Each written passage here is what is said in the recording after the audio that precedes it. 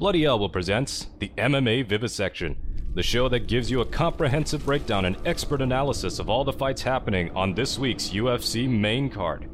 Paid Bloody Elbow Podcast Substack subscribers will hear bonus content if available at the end of the broadcast.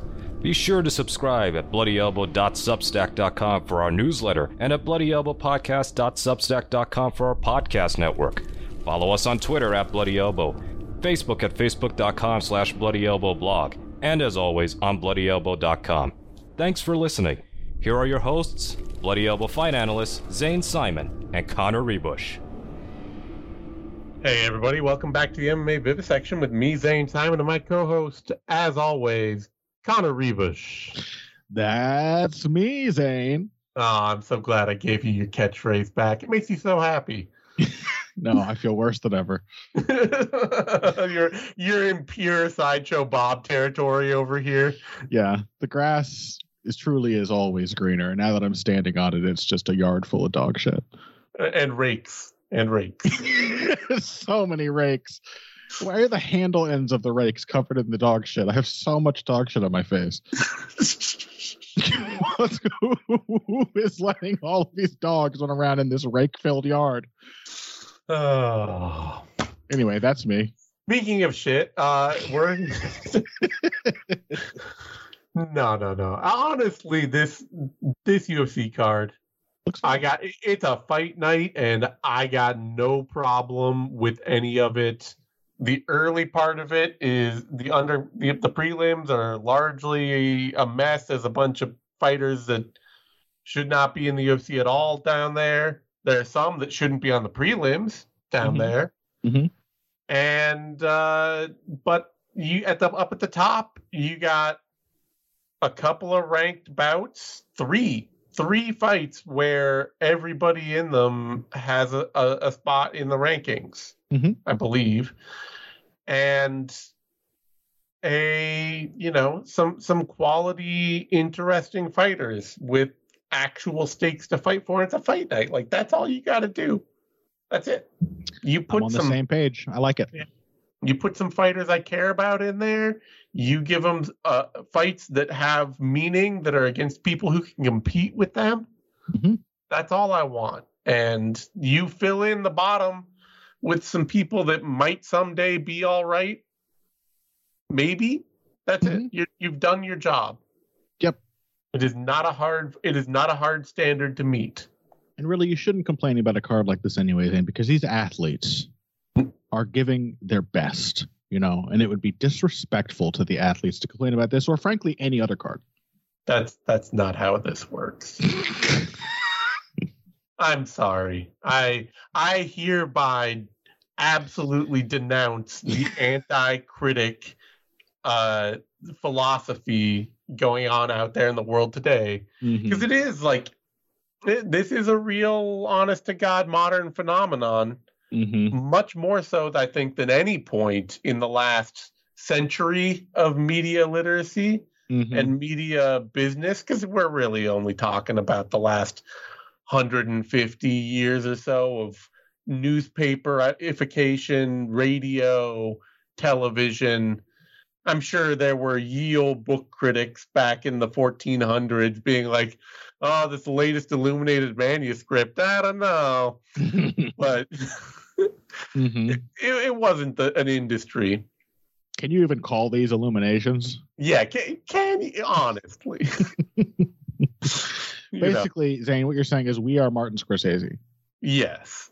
And all these Marvel nerds who want to yell at us for being like, I personally don't like Marvel movies, and that infuriates them to no end. Well, guess what? I'm coming out with a movie this year that looks pretty cool. Yeah.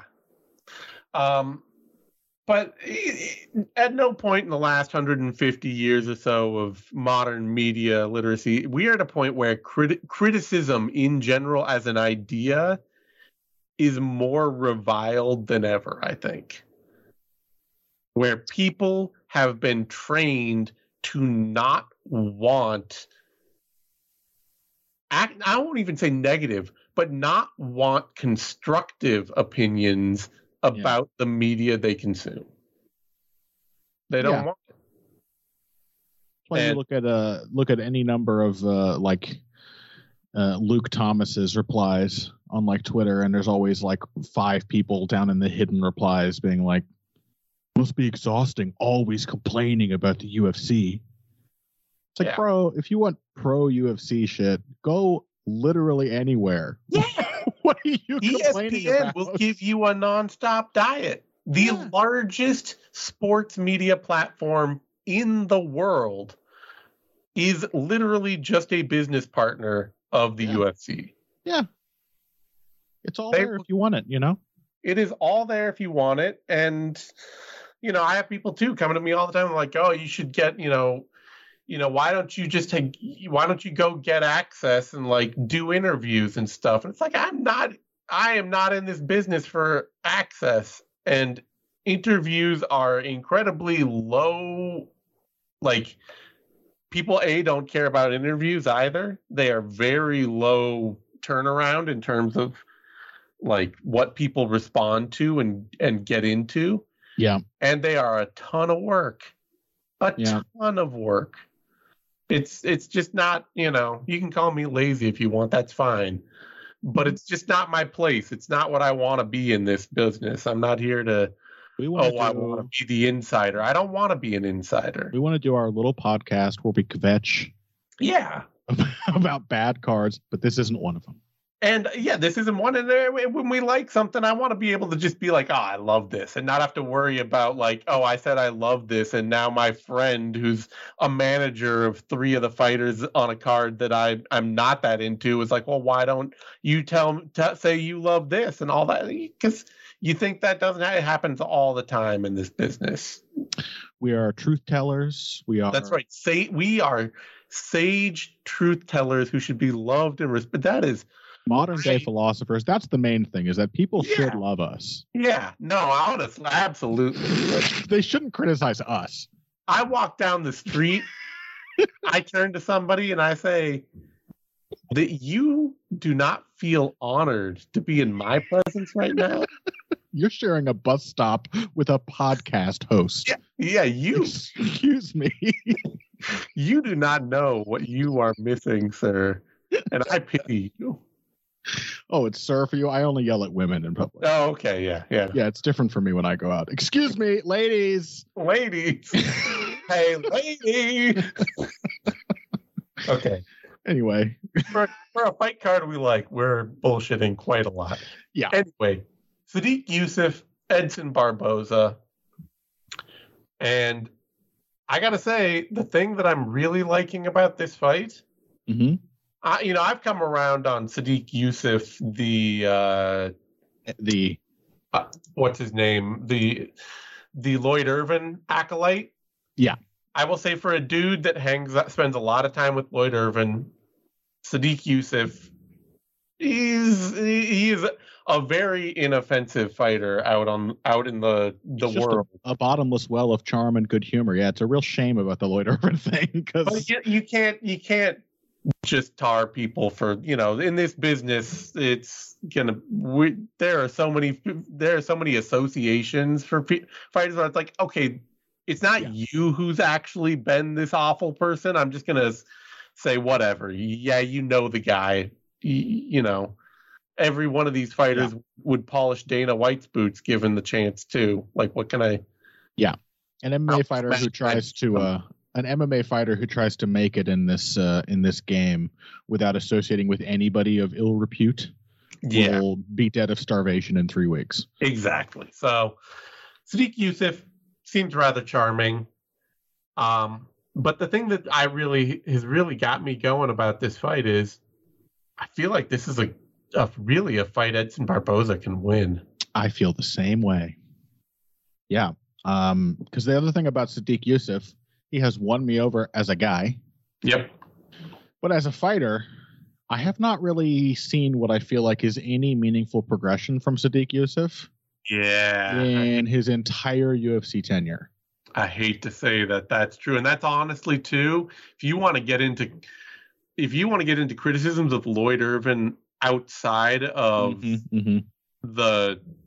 all of the allegations against him and all of the rape cult thing and all that stuff. If you want to get into criticisms of Lloyd Irvin as a coach, it seems to be that he actually can turn fighters into very good, very capable regional level talent in a hurry.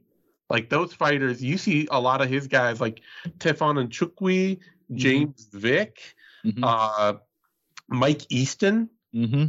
These dudes bulldoze the regional scene, and it takes them like 3, 4, 5 fights, and you're like, damn, they are ready for a step up.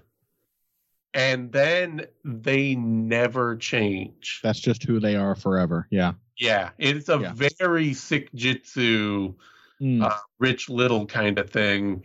Although the fundamentals are better with the Team Lloyd Irvin fighters. It suggests that probably Lloyd Irvin's camp has a lot of very good like basic training. Yeah. But is not really have any idea of how to develop a fighter or how to strategize that well for varying opponents. Yeah. Aside from the whole, one of his star athletes had to orchestrate a Great Escape style exodus in the middle of the night. You remember the whole Keenan Cornelius saga, right? Yeah. There's a whole lot of other shit we could get to, but even just on the sporting side of things, it is notable that what was her name? That the woman Team Lloyd Irvin. Shauna Dobson? No, it wasn't. Oh man, real grappling focused game. Fought Aspen Ladd, I believe, at one point. My dog going nuts. She's mad about it. You mentioned Lloyd Irvin. Zara Eubanks. Zara Eubanks, yes. Even somebody like Zara Eubanks, she came into MMA with like a pretty good game where you're like, oh, this can be worked on and progress. Yeah. And it just never did. Yeah. So that's the story with Sadiq Yusuff, as he appears to have stagnated. And if anything, I feel like he's sort of become more limited. Because it may have just been a level of competition thing, but I remember his Contender Series fight with Mike Davis. Yeah, Mike Davis is honestly, if we're talking level of competition, Mike Davis is totally pretty good. Honestly. Yeah, absolutely, and it's true. Yeah, I mean he was quite inexperienced at the time, as was Yusuff. But I swear that was a fight in which Sadiq Yusuff looked like a pretty slick boxer. Yeah, was like showing off his defense. Had like a variety of approaches where we saw him pressuring, but we also saw him countering and working off the jab. He was in there like slipping and shoulder rolling, and he has become much more of a pretty one-note, squared up, plodding, come forward fighter. Yeah, it was really notable in that fight with Alex Caceres. Yeah, that Alex Caceres really he put a scare into Yusuff with how consistently he could outslick him. And Alex Caceres is not a bad, he's a pretty good striker in any isolated moment. Yeah. But he's also a fighter who, if you keep going after him and you keep pressuring him and you keep putting stuff together, he will fall into predictable patterns and traps. Yeah, which is how Yusuff hit upon the idea that he could just do a right low kick every single time Caceres did anything. Yeah. And that he was going to lunge in from really far away and just get his leg chopped out. He did figure it out, but absolutely the first round, it's like, is Caceres going to win this fight? Because Yusuff is having a hard time tracking him down, having a hard time keeping him cornered, having a really hard time getting the first shot off. Because he comes in really square. His head is right over his front foot. A particular wrinkle there is that Caceres was fighting southpaw, and that is definitely a matchup that Yusuff, his limitations become far more pronounced because he barely uses his jab. And is just doing like double, triple right hands that like put him out of position.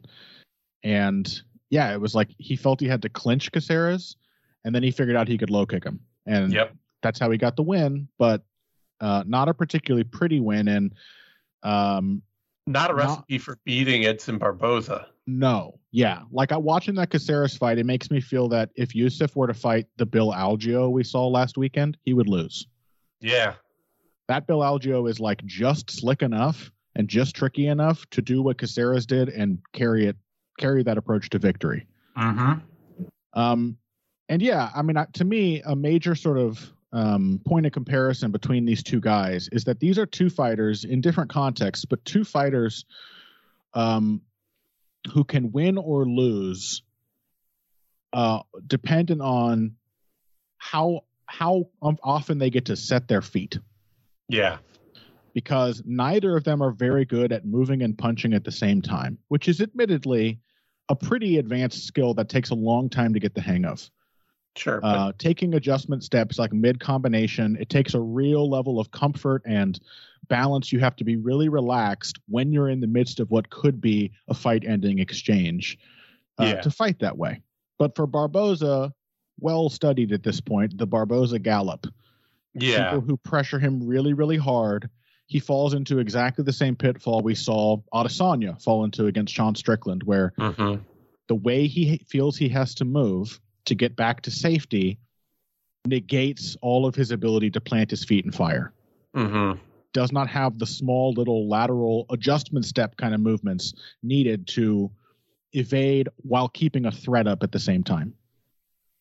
And so if somebody can pressure him really hard, as we have seen multiple times, Barboza is not going to get his feet planted often enough to back them off. Yeah. Unless he can KO them, which sometimes he does, like against Beneil Dariush. Sure.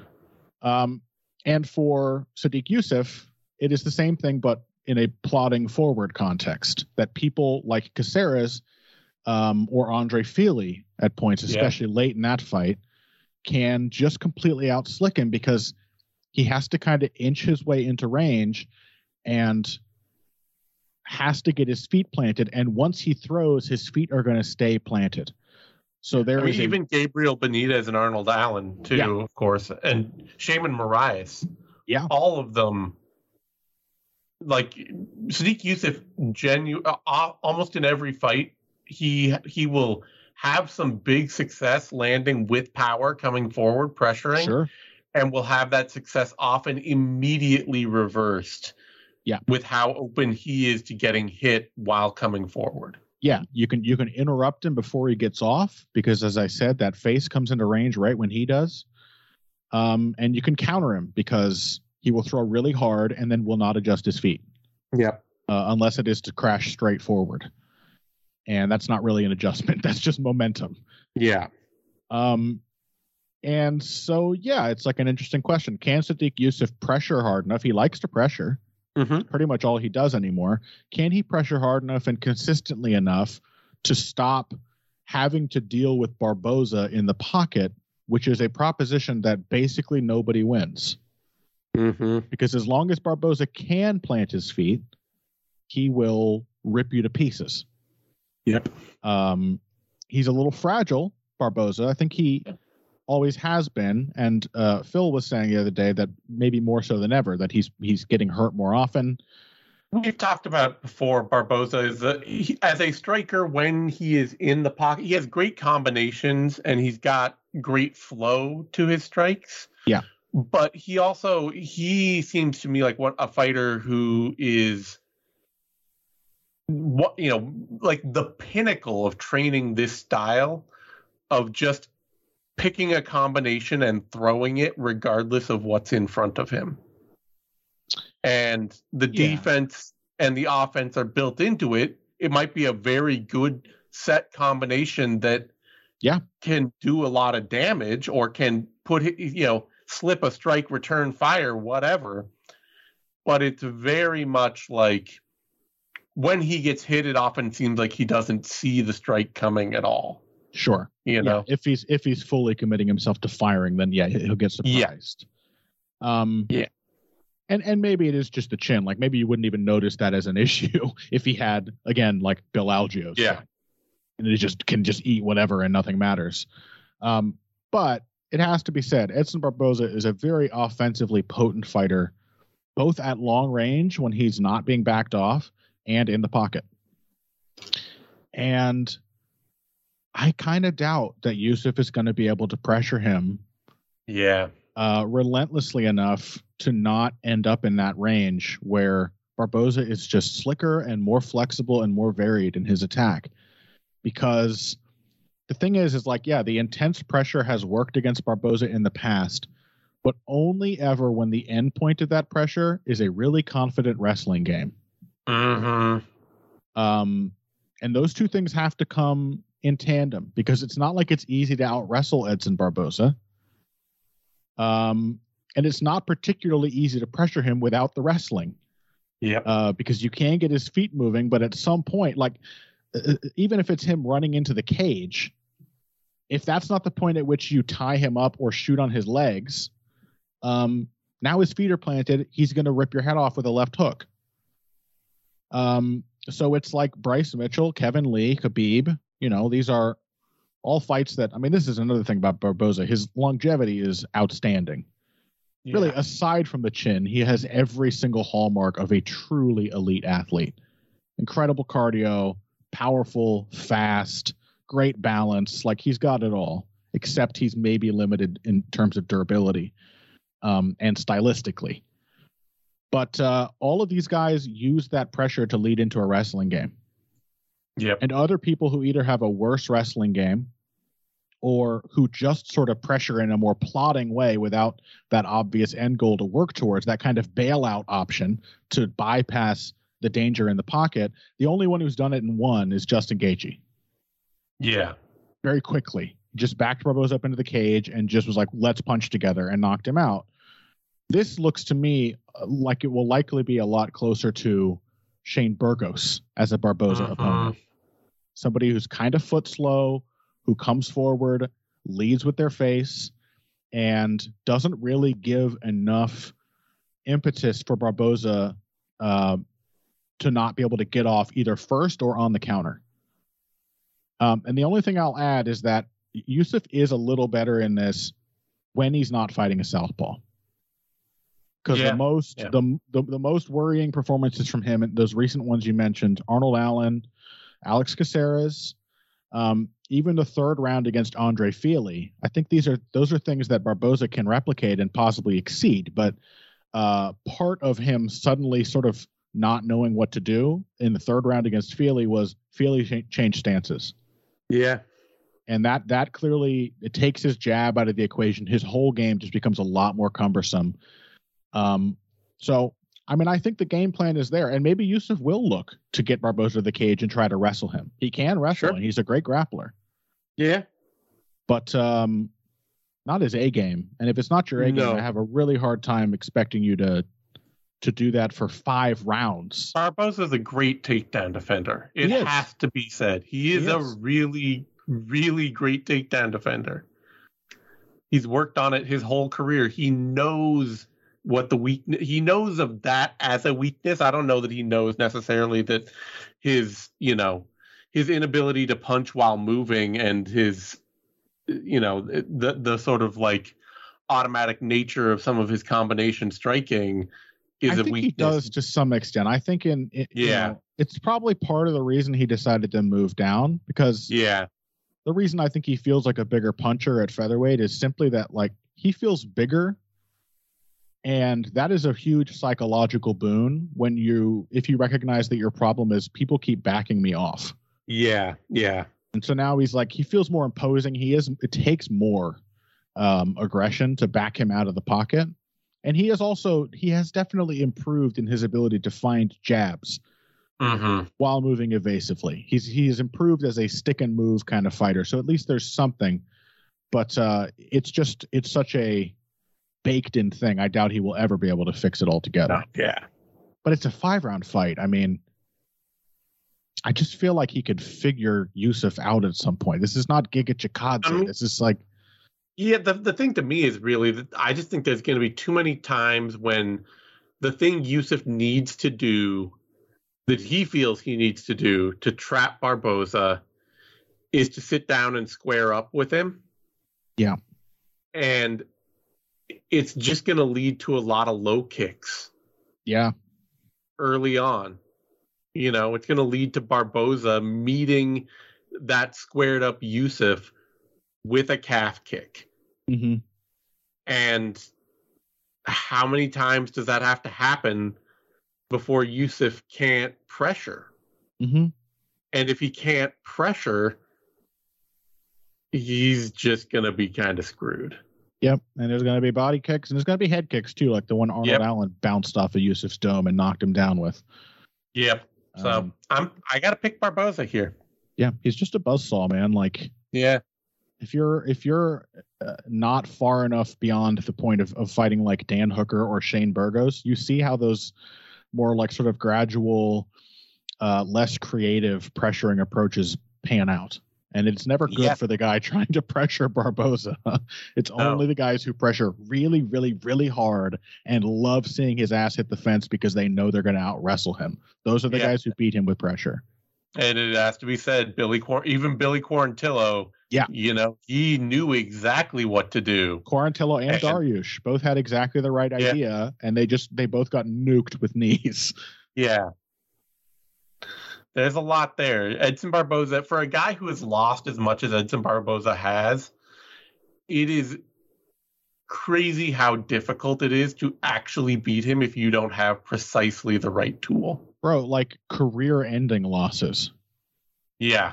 That loss to Khabib was a career ender. That was in 2017. Yep. I don't get it. He's almost 38. At some point, the wheels are going to fall off. Oh, yeah. I mean, the speed that allows him to be such a fear in the pocket is going to go. And when that goes, it is going to, the durability will be a bigger issue than ever. Yeah. But he was so, in his prime, he was so blazingly fast in comparison with most other UFC fighters. Yeah, it's taking a long time. Even him losing little steps at speed still has him faster than all but like the top 5 of his division. And being down a division, like he's still the floor for Edson Barboza is way higher than most guys' top speed. Yeah. He has the long post prime of all truly elite athletes. He is basically a dude who has been a top 10 lightweight since he wheel kicked Terry Edom in 2012. Yeah. And he is still a top 10 fighter now. Like he's never gotten past that edge. Yep. But he's never really fallen below it either. Yep. It's kind of absurd. Sort of in the position Michael Johnson was in forever, but he's just got a longer tail on his prime career than Michael Johnson. Well, and his flaws aren't mental. Yeah, absolutely. That's the thing with Johnson. No one can count out Barboza's mental toughness. Yeah, you don't break Barboza mentally. Yeah. You have to break him physically. You have to be doing something to him physically that will break down his skill set. Yeah. There have been plenty of fights where people will the Khabib fight and the Kevin Lee fight that followed it. He rocked Kevin Lee with a head kick in the 4th round of that fight, if I recall correctly. Like Barboza will fight tooth and nail every single second of every fight. Yeah. I think the thing is, I mentioned this on Heavy Hands too, but I think the thing with Barboza too that separates him from other fighters is that he really, really, really loves fighting. Yeah, no, absolutely. That is the thing. Like he's been doing this forever, but like he enjoys the training. He enjoys the competition. Like he is really, truly passionate about this. It is his life's work. Yep. And I think you can see that because it's difficult to tell the degree to which he might have physically declined because he is just in there like doing his absolute best, which is, again, all the more shocking considering the fact that he has been through 2 or 3 losses that you're like, this is the guy's career's ruined. He's never coming back from this psychologically. It hasn't changed him. He loves it. Nope. And I mean, he's also a dude where he has a wife and kids, but do you ever hear a word about his personal life ever? No. That is a man that lives every second between waking and sleeping in a gym somewhere. And somehow does all this without having racked up a bunch of like injuries. Yeah. like you see from a lot of other fighters who fight this long. I don't know. Yeah, if Edson Barboza had like a 30% better chin, who knows? Oh Like, yeah, no. it's really his only physical shortcoming. Yeah. It's true. If he were indestructible, yeah, then we would be talking about him potentially in like Jose Aldo context kind of thing. Oh yeah. It's going to be a sad day when Barboza like blows out his knee in the cage. You're like, okay, it's officially over. Yeah. Fingers crossed, but I think this is a very winnable matchup for him. Barboza, Yusuf is the favorite right now, but at -159, currently -158. That number climbed a little closer for a minute, up to -141, but is back down at right where it started. Barboza opened at +143, currently +142. Like I said, once again, climbed all the way down to +127, but shot right back up. I don't know. I don't really, I see the case for the age. Sure. That's really it. To me, it's just an age pick. Because even Sodiq Yusuff as a power puncher, which was what marked his early career, he has had 2 TKOs in the UFC against Suman Mokhtarian and Mowgli Benitez. Benitez is probably the best case for him in a fight like this. Yeah. Somebody who's also blazingly fast but can get cornered. And yeah. But even in that fight, like this is the thing that Yusuf himself is not indestructible. He got knocked down twice by Arnold Allen, and Gabor Benitez hurt him badly first. And it's a credit to him that he just Yusuf fight involves him getting nearly, getting punished exactly as badly as he is punishing somebody at the exact same moment. Yeah. Like when Yusuf is landing big, he's eating that same shot. He could very easily knock Barboza out. Sure. But he could very easily get knocked out by Barboza too. So and I'm just saying that like there's not a lot of evidence in his recent performances that Sodiq Yusuff is maintaining himself as a knockout finisher at a high level. Just don't think he's particularly surprising. Yeah. So, if you're looking at that, without the knockout threat necessarily being right there, the pick on Yusuff is a lot thinner, You're looking at a 5-round fight, and if nobody's getting knocked out, I'm picking Barboza. Yep. All right. That brings us to a women's flyweight fight, Jennifer Maia, Vivi Araujo. And a couple of years ago, I might have been more, I might have found this a little harder to pick. I might have been more willing to be like, I think Vivi Araujo, there's something special there. She's building, she's working on something, because she's a great athlete.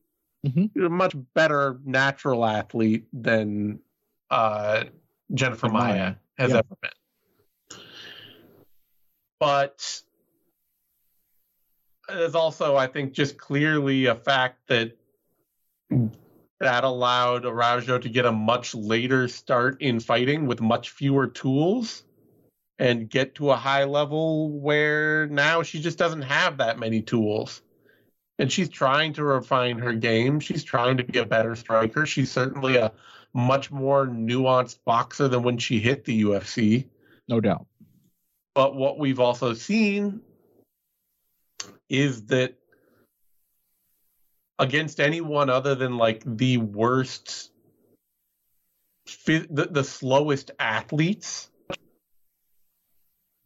she is just too one note and can get caught up in a foot race against fighters with any other tools in their game where she can't change the tempo. You're looking at Andrea Lee, Roxanne Modafferi, Montana De La Rosa. What do they all have in common? Alexis Davis. What do they all have in common? They are 4 of the most foot slow women in their division. And without that, like Jessica Ai, Caitlin Chukagian, Alexa Grasso obviously went and won a championship, but Amanda Hebush, these aren't fighters that even have a whole huge other bag of tricks they're drawing on. Yeah. They can just stick with Araujo and offer just enough extra variety that Araujo is the one who's falling behind trying to play catch up. Mm-hmm. And Jennifer Maia, she's on that borderline of foot slowness. She's not fleet. And she's on a borderline of being herself one note. And she's on a borderline herself of being one note. But she's very, very consistent. She is exceedingly consistent. And she has turned that lately into something a little bit better. I'm going to say in the last couple of years, Maia has looked, if not, she's not adding a lot of extra dimensions to her game, but what she's doing lately is she's changing her combinations regularly.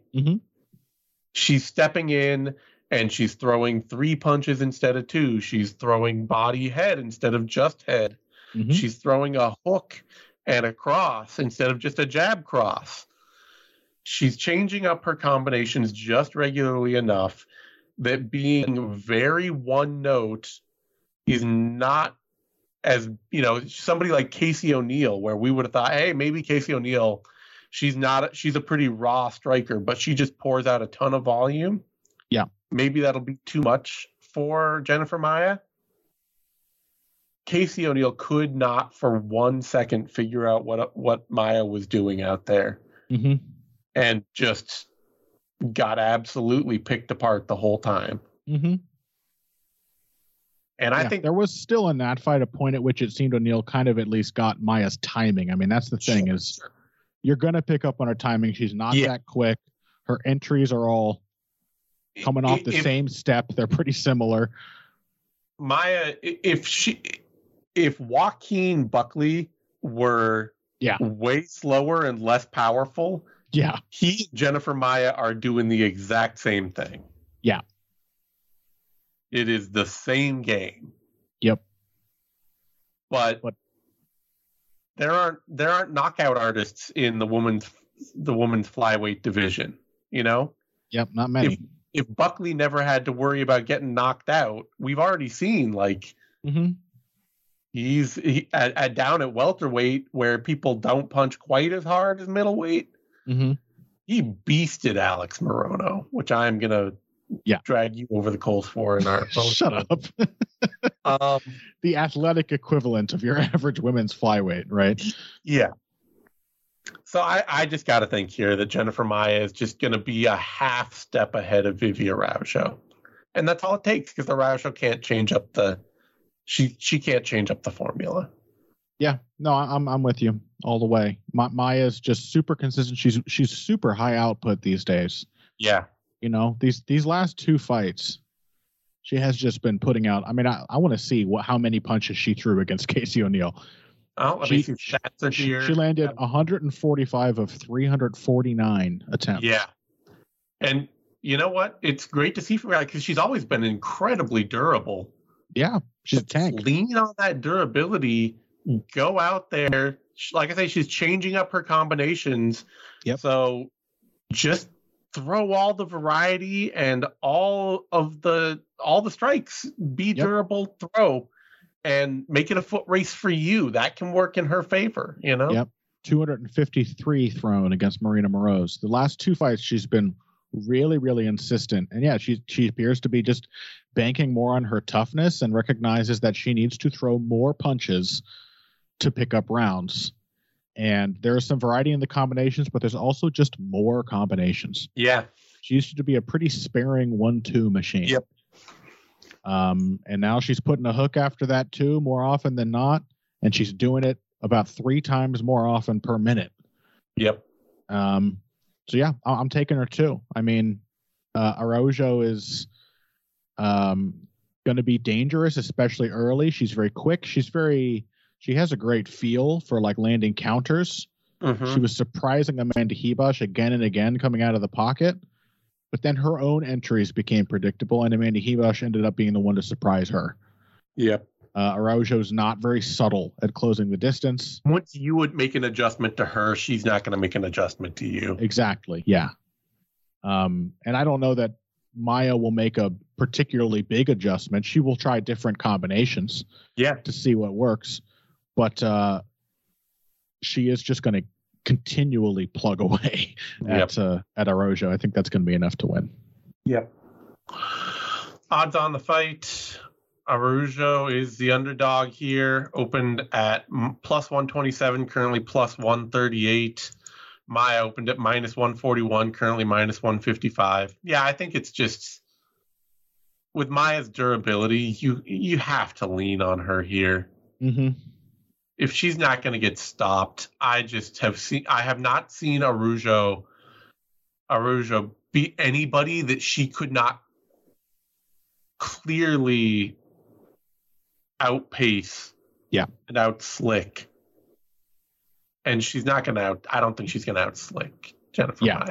Or that she was way faster than in like every dimension, like Andrea Lee. Yeah. And like Maya is, as you said, she's on the edge of being foot slow, but she's not hand slow. No. And she's a lot more willing to sit in the pocket and keep plugging than Andrea Lee is. Yes. Lee tends to like to have the I step back and I reset and I There was that last fight of Lee's too. I can't remember. Yeah. Who the opponent was. Who was that? Oh. Natalia Silva. Yeah. She was just like she got scared in the pocket by the speed and then was like, I guess I'll lose while trying a low kick every now and then for the rest of the fight. Maya's not going to default to that kind of timid approach. No. It's why she did so well in her fight against Shevchenko. Yep. You know?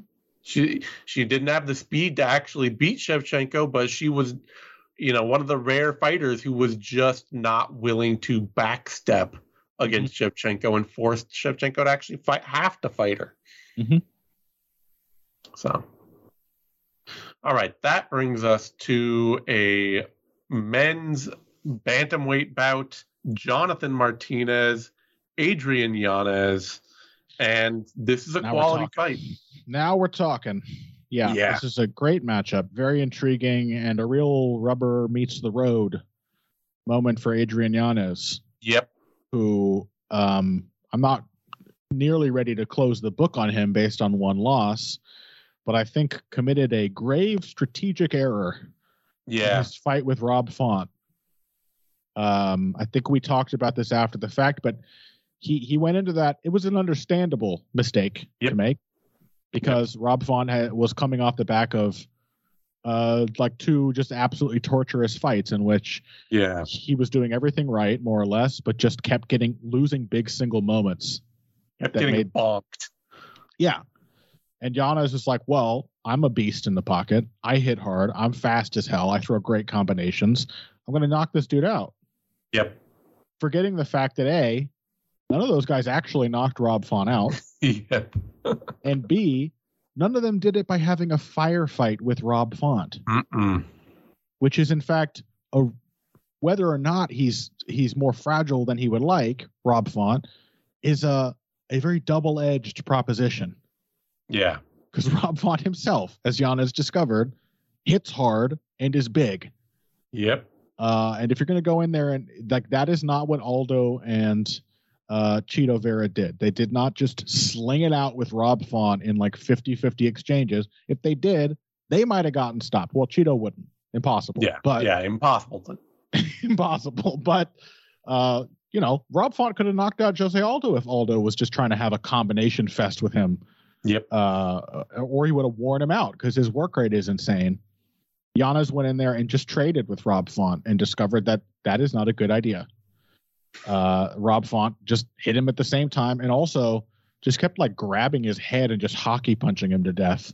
Yeah, he realized after eating a bunch of jabs that if he just stepped inside into the pocket with Adrian Yanez, he actually knew a lot more technical tricks in there. Yeah. A lot more veteran tricks that Yanez wasn't ready for. And he could start to get Yanez off his game and hit him at points he didn't expect. Yeah. It was a very Cerrone, Alexander Hernandez kind of moment for Font. Yeah, the exchange isn't over because you think it is, kind of thing. And but it's not a loss that makes me think that if they were to rematch that fight, that Yanez couldn't beat Rob Font. Yeah, he just took the wrong approach. Mm-hmm. But I'm very curious to see whether he has had that realization, what he may or may not have learned after the loss to Rob Font, if it will change him, because that has to be his first knockout loss. It was his first loss in a long time in general. Yeah, he lost a split decision to Miles Johns, a split decision to Domingo Pilarte, both before he got to the UFC, and then an early unanimous decision to Levi Moles. Yeah, so never been stopped and hadn't lost in a long time. It'll be very interesting to see what may change, and it's sort of like a bizarro situation where I would have said, if you put Martinez and Yanez next to each other, I would have said, well, Yanez is clearly the guy with more upside. Yeah. He's faster. He's just more dynamic. He's more dangerous. I think he has a deeper skill set in his specialty. Yep. But Martinez just cleared a hurdle that, being, I think, a slightly worse athlete than Yanez, he maybe shouldn't have cleared in beating Said Nurmagomedov. Not the most convincing performance. In fact, we just looked this up the other day. MMA decisions, the vast majority of people thought Nurmagomedov won that fight. I thought it was a fine decision for Martinez, but even so, it was towing the limits, I think, of what Martinez can do or thought he could do. Because a big part of that, and why I think I'm going to end up picking Yanez here, was that Martinez did not like being in mutual range with somebody way faster than him. Yep, Martinez is a very, very all the way in, all the way out fighter. He either wants to be way outside at kicking range, or he used to just leap through the space into the clinch. Yeah. And that was his only two settings. And he's trying to get more comfortable at punching in the middle range, but he does not like getting hit there at all. Yeah, he has improved too. I mean, I think his boxing defense is better. He's developed a better jab, better footwork. Yeah. But you could see that even after Said was gassed from having a typically inefficient, crazy first round, and from having to clinch up with Martinez, who is still very strong in the clinch, even then, in like the third round, there are moments where Martinez has Said Nurmagomedov backed up to the fence and is like, how am I supposed to get in? What do I do? He's completely cornered.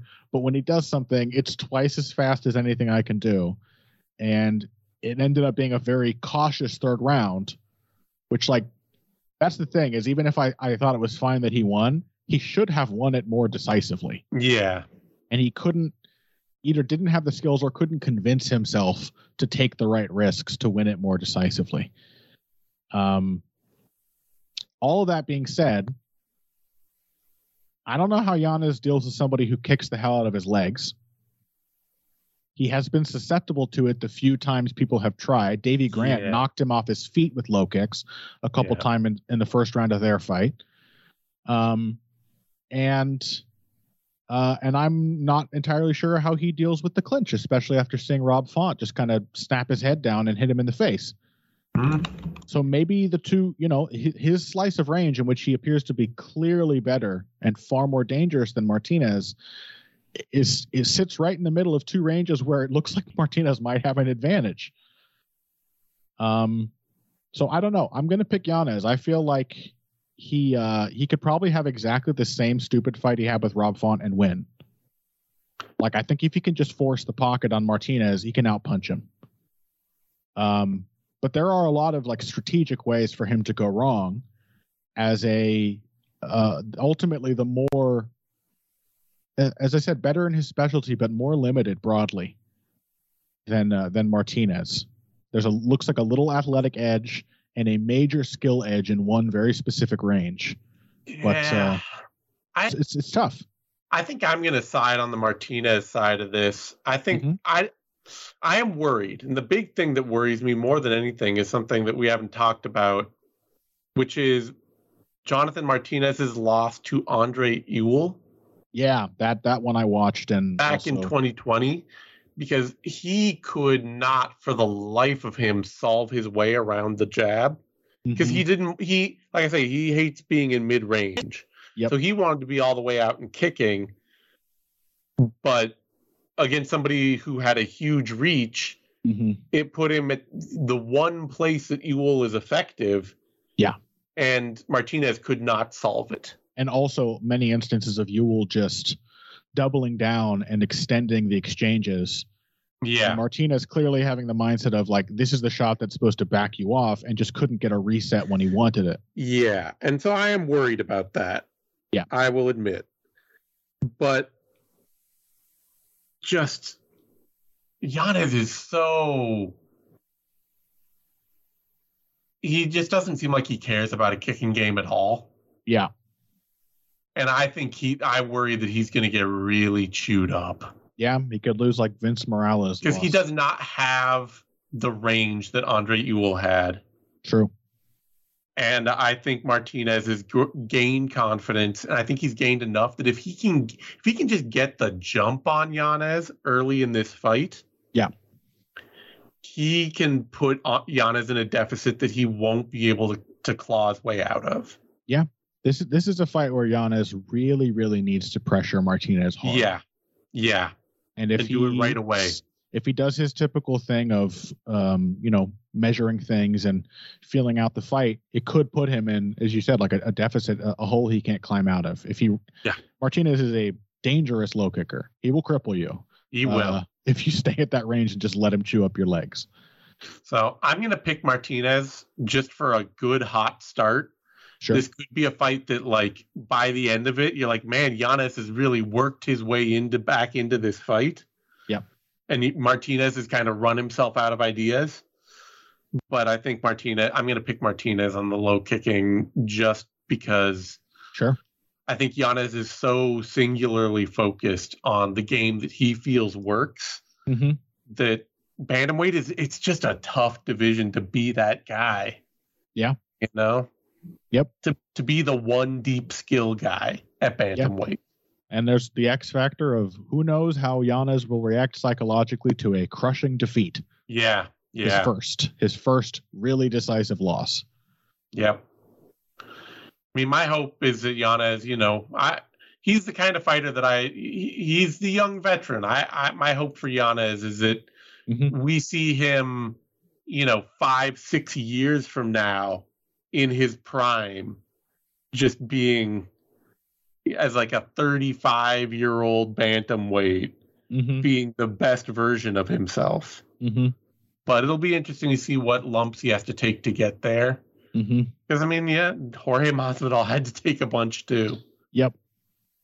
Yeah. So. If this happens to be a fight where Yanez comes out there and does everything like he normally would, but simply checks low kicks. Yeah. Right. Or counters them really decisively. Yeah. Like any little wrinkle like that. Like I said, Yanez looks like the guy with more upside. Yep. Between the two of these guys. But I think it's very likely he's not ready yet for the more fully developed game of Martinez. Yeah. We'll see. Great fight. Odds on fight. Martinez is the favorite, very slightly. Opened at -105, currently -114. Yanez opened at -105, currently +103. I think just about dead even is right on this. Both men. Martinez has really done a lot to prove that he can outwork his potential. Honestly, like the kid is just. He's putting together a very neutralizing game that keeps him away from a lot of trouble. And he proved in that Saeed Nurmagomedov fight too. Like he can also just be a good scrambler and have good cardio and make a fight difficult and win it just by gutting something out. And Yanez is right now, he's the guy who's maybe just been a little more confident in how good his skills are, that he should just be winning fights because he has these skills he can trust. He's totally, I think, been playing it by ear every single time out up to this point. Yeah.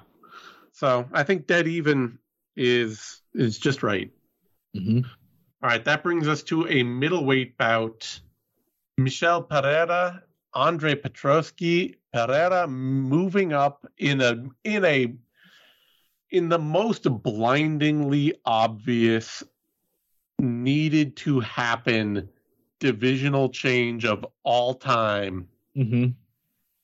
Michel Pereira is one of God's born middleweights. Like, you look at him, you're like, this guy's too athletic for middleweight. He should be a light heavyweight. He's a beast. And you're like, oh, his game, like, it makes no sense. And now he has the version that does make sense, and it makes sense in the most one-note way possible. Exactly. You are like the one-note, I do one thing well weirdo athlete. Yeah. Middleweight is the place for you. It just is. Yep. He's huge. He's fast. He's powerful. He does one thing well. And yeah, 185 is where he has to be. And he's fighting Andre Petroski, who is big and strong and does one thing well. It is one of, the middleweight is where these guys collect. Mm-hmm. It's what they're made for. Mm-hmm. This is a great middleweight fight. It's a strong booking in the division. They also, before this, they were matching Pereira up with the new and improved Marc-Andre Barrio. He's had 4 fights canceled. They tried to do Sean Brady, and then they tried to do Stephen Thompson twice. Yep. And then they tried to do Barrio, and none of those came through. Yeah. So part of me wants to have some reservations of like, Pereira up in a new division, facing a really strong wrestler and grappler, which we saw this man get taken down and controlled by Tristan Connolly. Mm-hmm. There could be huge problems for him against Andre Petroski. Mm-hmm.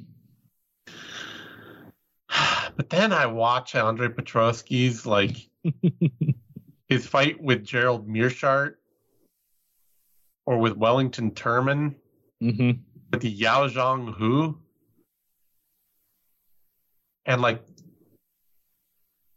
Petroski is just real willing to try and bang it out with people. Mm-hmm. And whatever God's, the phrase "God doesn't give with both hands" comes to mind, because whatever the Petroski doesn't really give with both hands either. No, whatever they decided to grant him in grappling prowess, they did not grant him in footwork. Yeah. That man cannot move his feet while he strikes to save his life. Yeah. And he's just got a really clunky, novices kind of.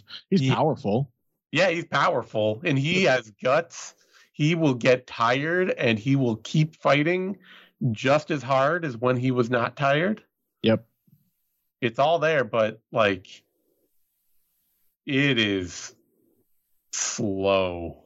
Yep. And I just got it. Like I say, Michel Pereira, middleweight, should have always been him. I actually think he'll do this and find out that this would have made a lot of sense all along for him. Yeah, there's all the likelihood that he just won't gas, as he often has too. He missed weight for Stephen Thompson. I'm guessing that's obviously what prompted him or somebody to tell him to move up. Yeah, because he missed 5 pounds. Yeah, and clearly he's huge. He was cutting a ton of weight to make welterweight all those years. Yeah. And he's probably just going to, I would not be surprised if he has a lot more energy, and he's going to look super, super fast, I think, at middleweight. I mean, he's super fast at welterweight. Yeah, I got to pick Pereira. And he could get knocked out. He could get out-grappled and submitted. All of it's possible. I just think Petroski is... with the striking game he has and how willing he is to use it, he is heading himself towards getting sparked at some point. Yeah. He already did at the point back in LFA. Mm-hmm. So. Yeah, I'm more concerned with the grappling. Again, based on that Tristan Connolly fight, but it wasn't just the grappling. It was a very anti-Barboza kind of game plan. Like, Yeah. it was a lot of pressure, like a I don't care what happens to me kind of pressure. Yeah. And I will also, I have to say, He didn't win. He didn't lose that fight. Yeah, He really didn't. Connolly got gifted, in a way that felt like justice, but was not really a very good decision. That would be the concern, but I think it would have to come with that kind of insistent pressure, which I don't know that Petroski has, and if he tries, he's going to find that Pereira is really very agile and very, very quick. Yeah. And this is the game that Pereira has been playing and getting better at it. Like, yeah. Pereira is the dude that's just like, you just needed to like replace the hamster in the wheel, and it's just like everything's going to power up and work all of a sudden. It's just like, no, dude, just try fighting a little bit smart. Just a little. You just have to be a little bit concentrated.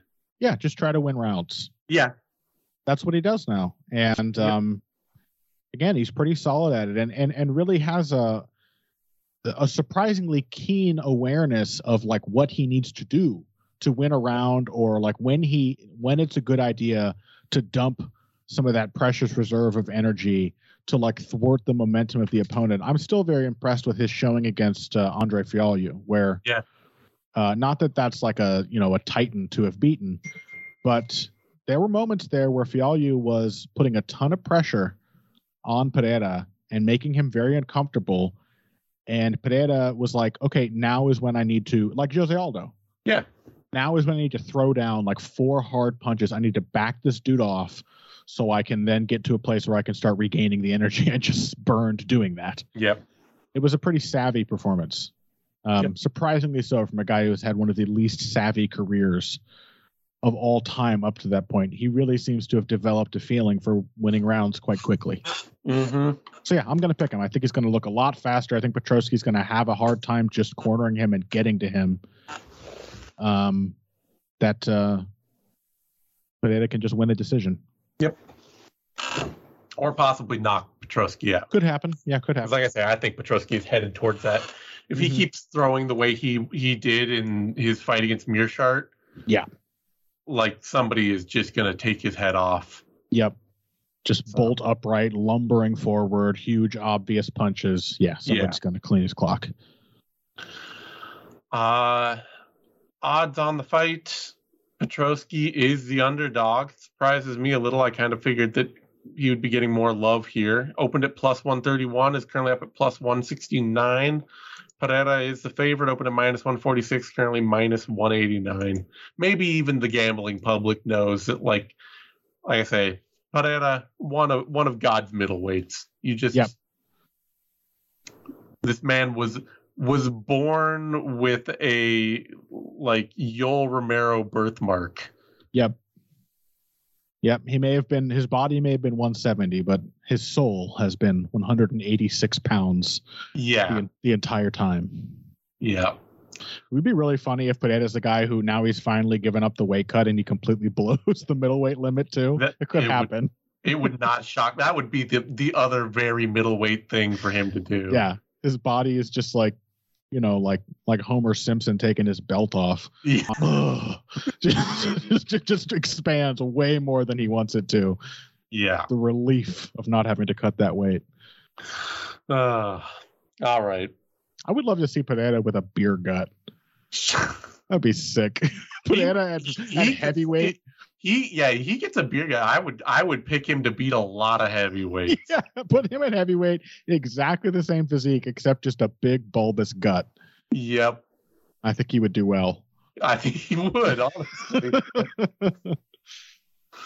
All right. That brings us to a rehash of a flyweight fight that we just saw. Edgar Chairez, Daniel Lacerda. At 130, it's worth at 130 at a catch weight because they don't have to cut twice. I'm glad they did that, honestly. Mm-hmm. And this should be a pretty easy call since we just saw it. And however, we did see a different Daniel Lacerda That actually kind of, to me, makes the call even easier. Yeah, because you don't trust him to actually win a fight with a different approach that isn't just being chaos. Yeah, like chaos is the girl that brung you to the dance, and you are like without that factor, Shirez just walked you down and then started out grappling you. He did hit a really, really easy takedown on Shirez. He did, yeah. No, it was great. Shirez is definitely not a great defensive wrestler. We learned that in the Tatsuro Taira fight. But yeah, he didn't like effectively out grapple Shirez after taking him down. Yeah. He got caught up in a non-fight ending guillotine or Darce choke, some kind of standing front headlock. And his very next attempt to take Shirez down, I think probably Shirez was just surprised that Lacerda wanted to hit him with a single leg. Yep. And otherwise, he was just kind of hitting Lacerda at will with like calf kicks and jabs. And I get that Lacerda seems like the kind of dude where if he takes Shirez down and scrambles really hard with him, even if he doesn't do all the other stuff he's used to doing, he's going to start gassing just the same as he would have had he worked really hard at all the other stuff. I don't think it's a how hard did I work problem for him. It's an anxiety thing of how wild is the fight getting. Yeah. You know, at some point it stands to boil over, and then he's still likely to be just a full intensity guy. Yeah. So yeah, it could be like a McGregor thing, you know, who does all this work to like extend his cardio, and then once the fight gets crazy, it's like, oh, you've added 1 minute. Yep, that's of energy until you hit the exact same point where you gas out because the problem is deeper than you either slowing down your pace or doing more road work or whatever. Yeah. I'm certain nothing I saw there has made me not want to pick Shirez again. It does make me a little more interested to see that Lacerda is trying to actually develop like a game, like Pereira before him. Yeah. Trying to develop a round-winning game, but I can't pick it to work yet. No. It didn't really work last time. I mean, he shouldn't have lost the fight the way he did, but he wasn't winning it. No, and he was about to lose that fight, you know. Yeah. Shirez opened at -287, is currently -316. Daniel Lacerda da Silva opened at +244, is currently +267. Yeah. Sure. All makes sense to me. You can't lean too heavy on Shirez as a favorite. He's lost by submission twice, lost several fights, has a glaring weakness to wrestling, all that. But you can't pick Lacerda to win at this level. It's just nothing about his game is made to win at this level.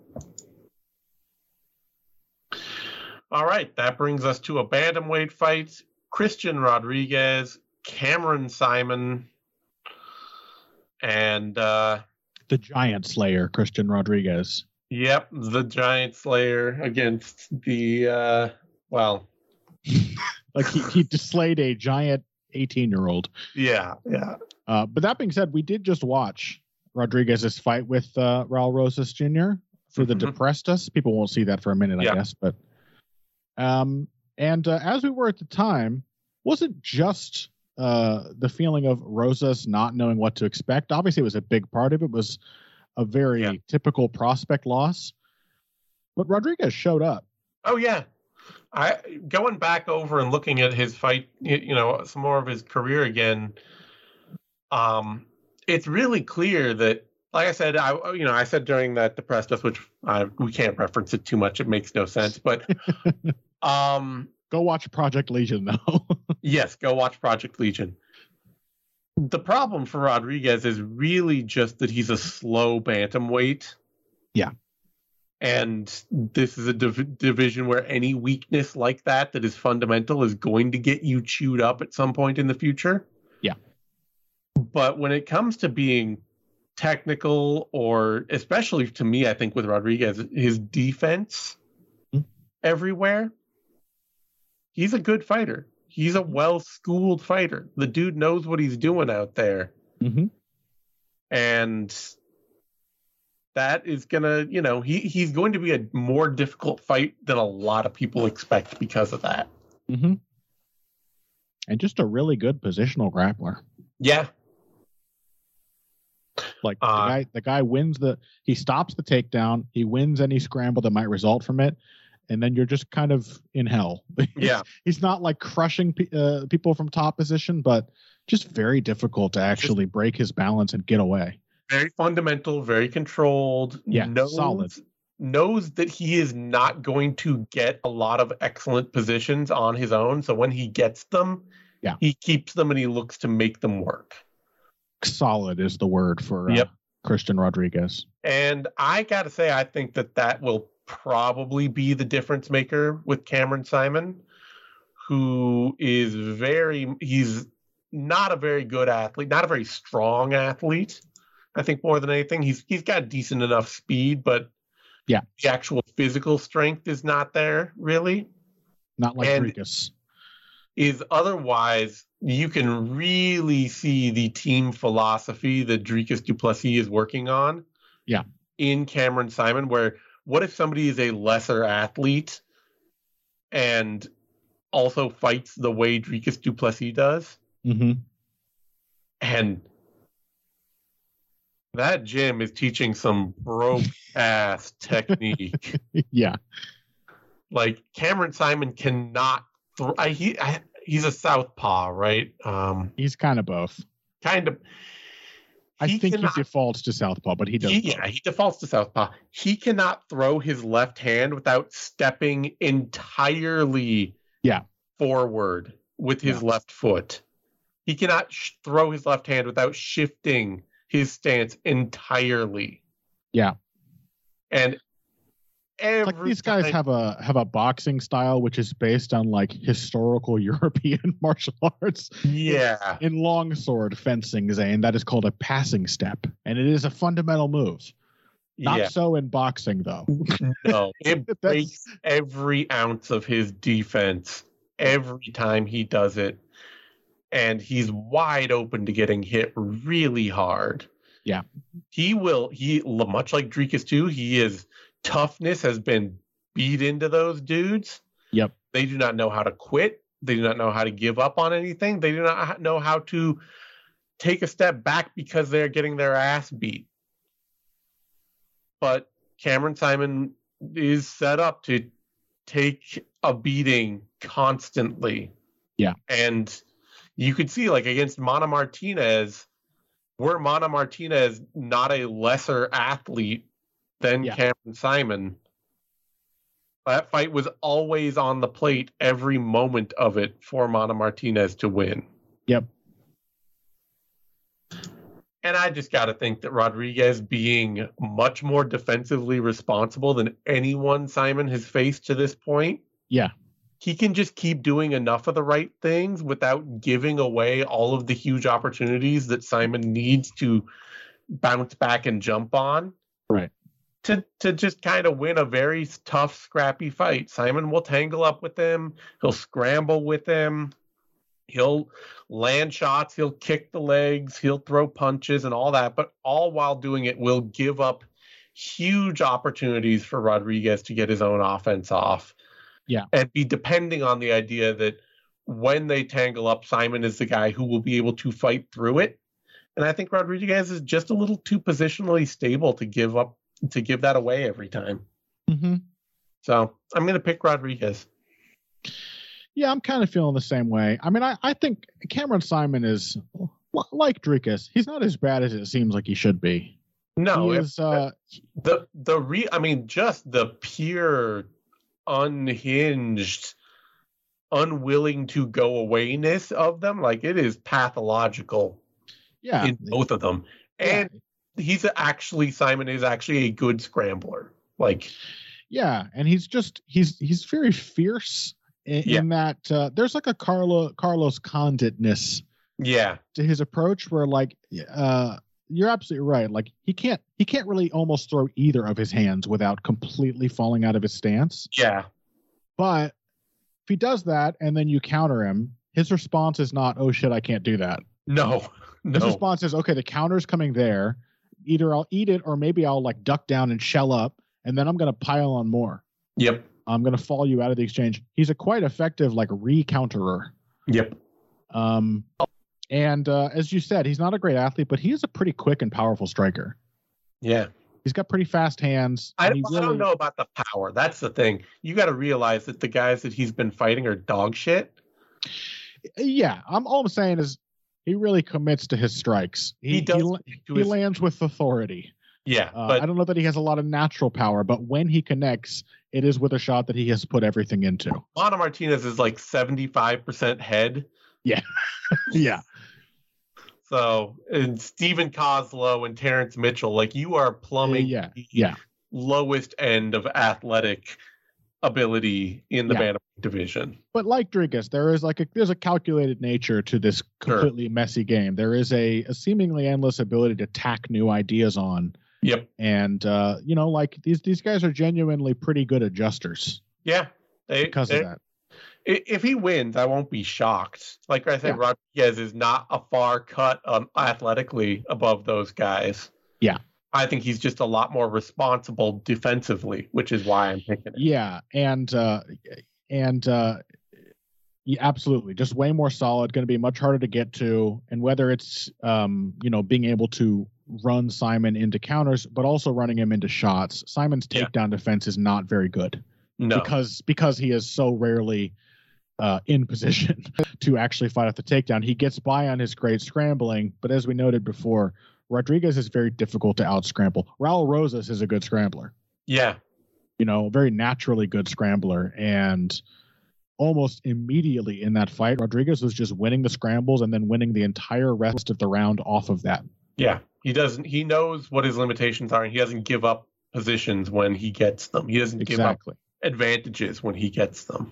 Yeah. So I think Simon has some sneaky potential. He's in the same way as Drigas. You don't want him to be good, but he's creative. He's tough. Yeah. And he is fearless. He's much more physically frail than Drigas, which is why I think his ceiling is going to be a lot lower at bantamweight. But he's been getting the right matchup so far that it hasn't cost him yet. Yeah, it helps Drigas that he is just a physical specimen. He is a beast. He's giant. And you see him against it suddenly became apparent in that Robert Whittaker fight. You're like, oh wait. Yeah. This guy is just a behemoth. He hits like a truck, and he's really strong, and he's really tough. And Simon has some speed, but he doesn't really have any of the other things. Yeah. I'll take Rodriguez as well, but it's an interesting matchup. Sure. Yeah. I mean, like I said, Rodriguez, he's not a great athlete for this division, so right. He's going to hit a wall himself pretty soon. And so, if you're going to put this is a great competitive fight for these two because Rodriguez is a defensively minded, positionally solid, kind of slow athlete against a very aggressively minded, very scramble forward, faster, but weaker athlete. Yeah. You wouldn't guess that Rodriguez is only 25 based on his style. He has a real classy game. Rodriguez opened at minus 165, is currently minus 149. Simon opened at plus 147, currently plus 135. All right. On that note, we're going to wrap things up. Of course, if you're a Substack subscriber, come join us for a little bit of bonus content. If you're not a Substack subscriber, then what are you doing with your life? Come on. Come on. I see you on the street. You pass me by. You don't know my name. This is about respect. Yeah. To access the bonus content of this show, you must be a paid subscriber. To do that, go to bloodyelbowpodcast.substack.com and subscribe today.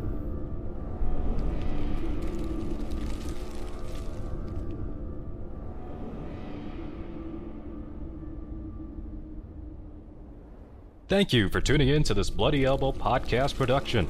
Subscribe at bloodyelbowpodcast.substack.com.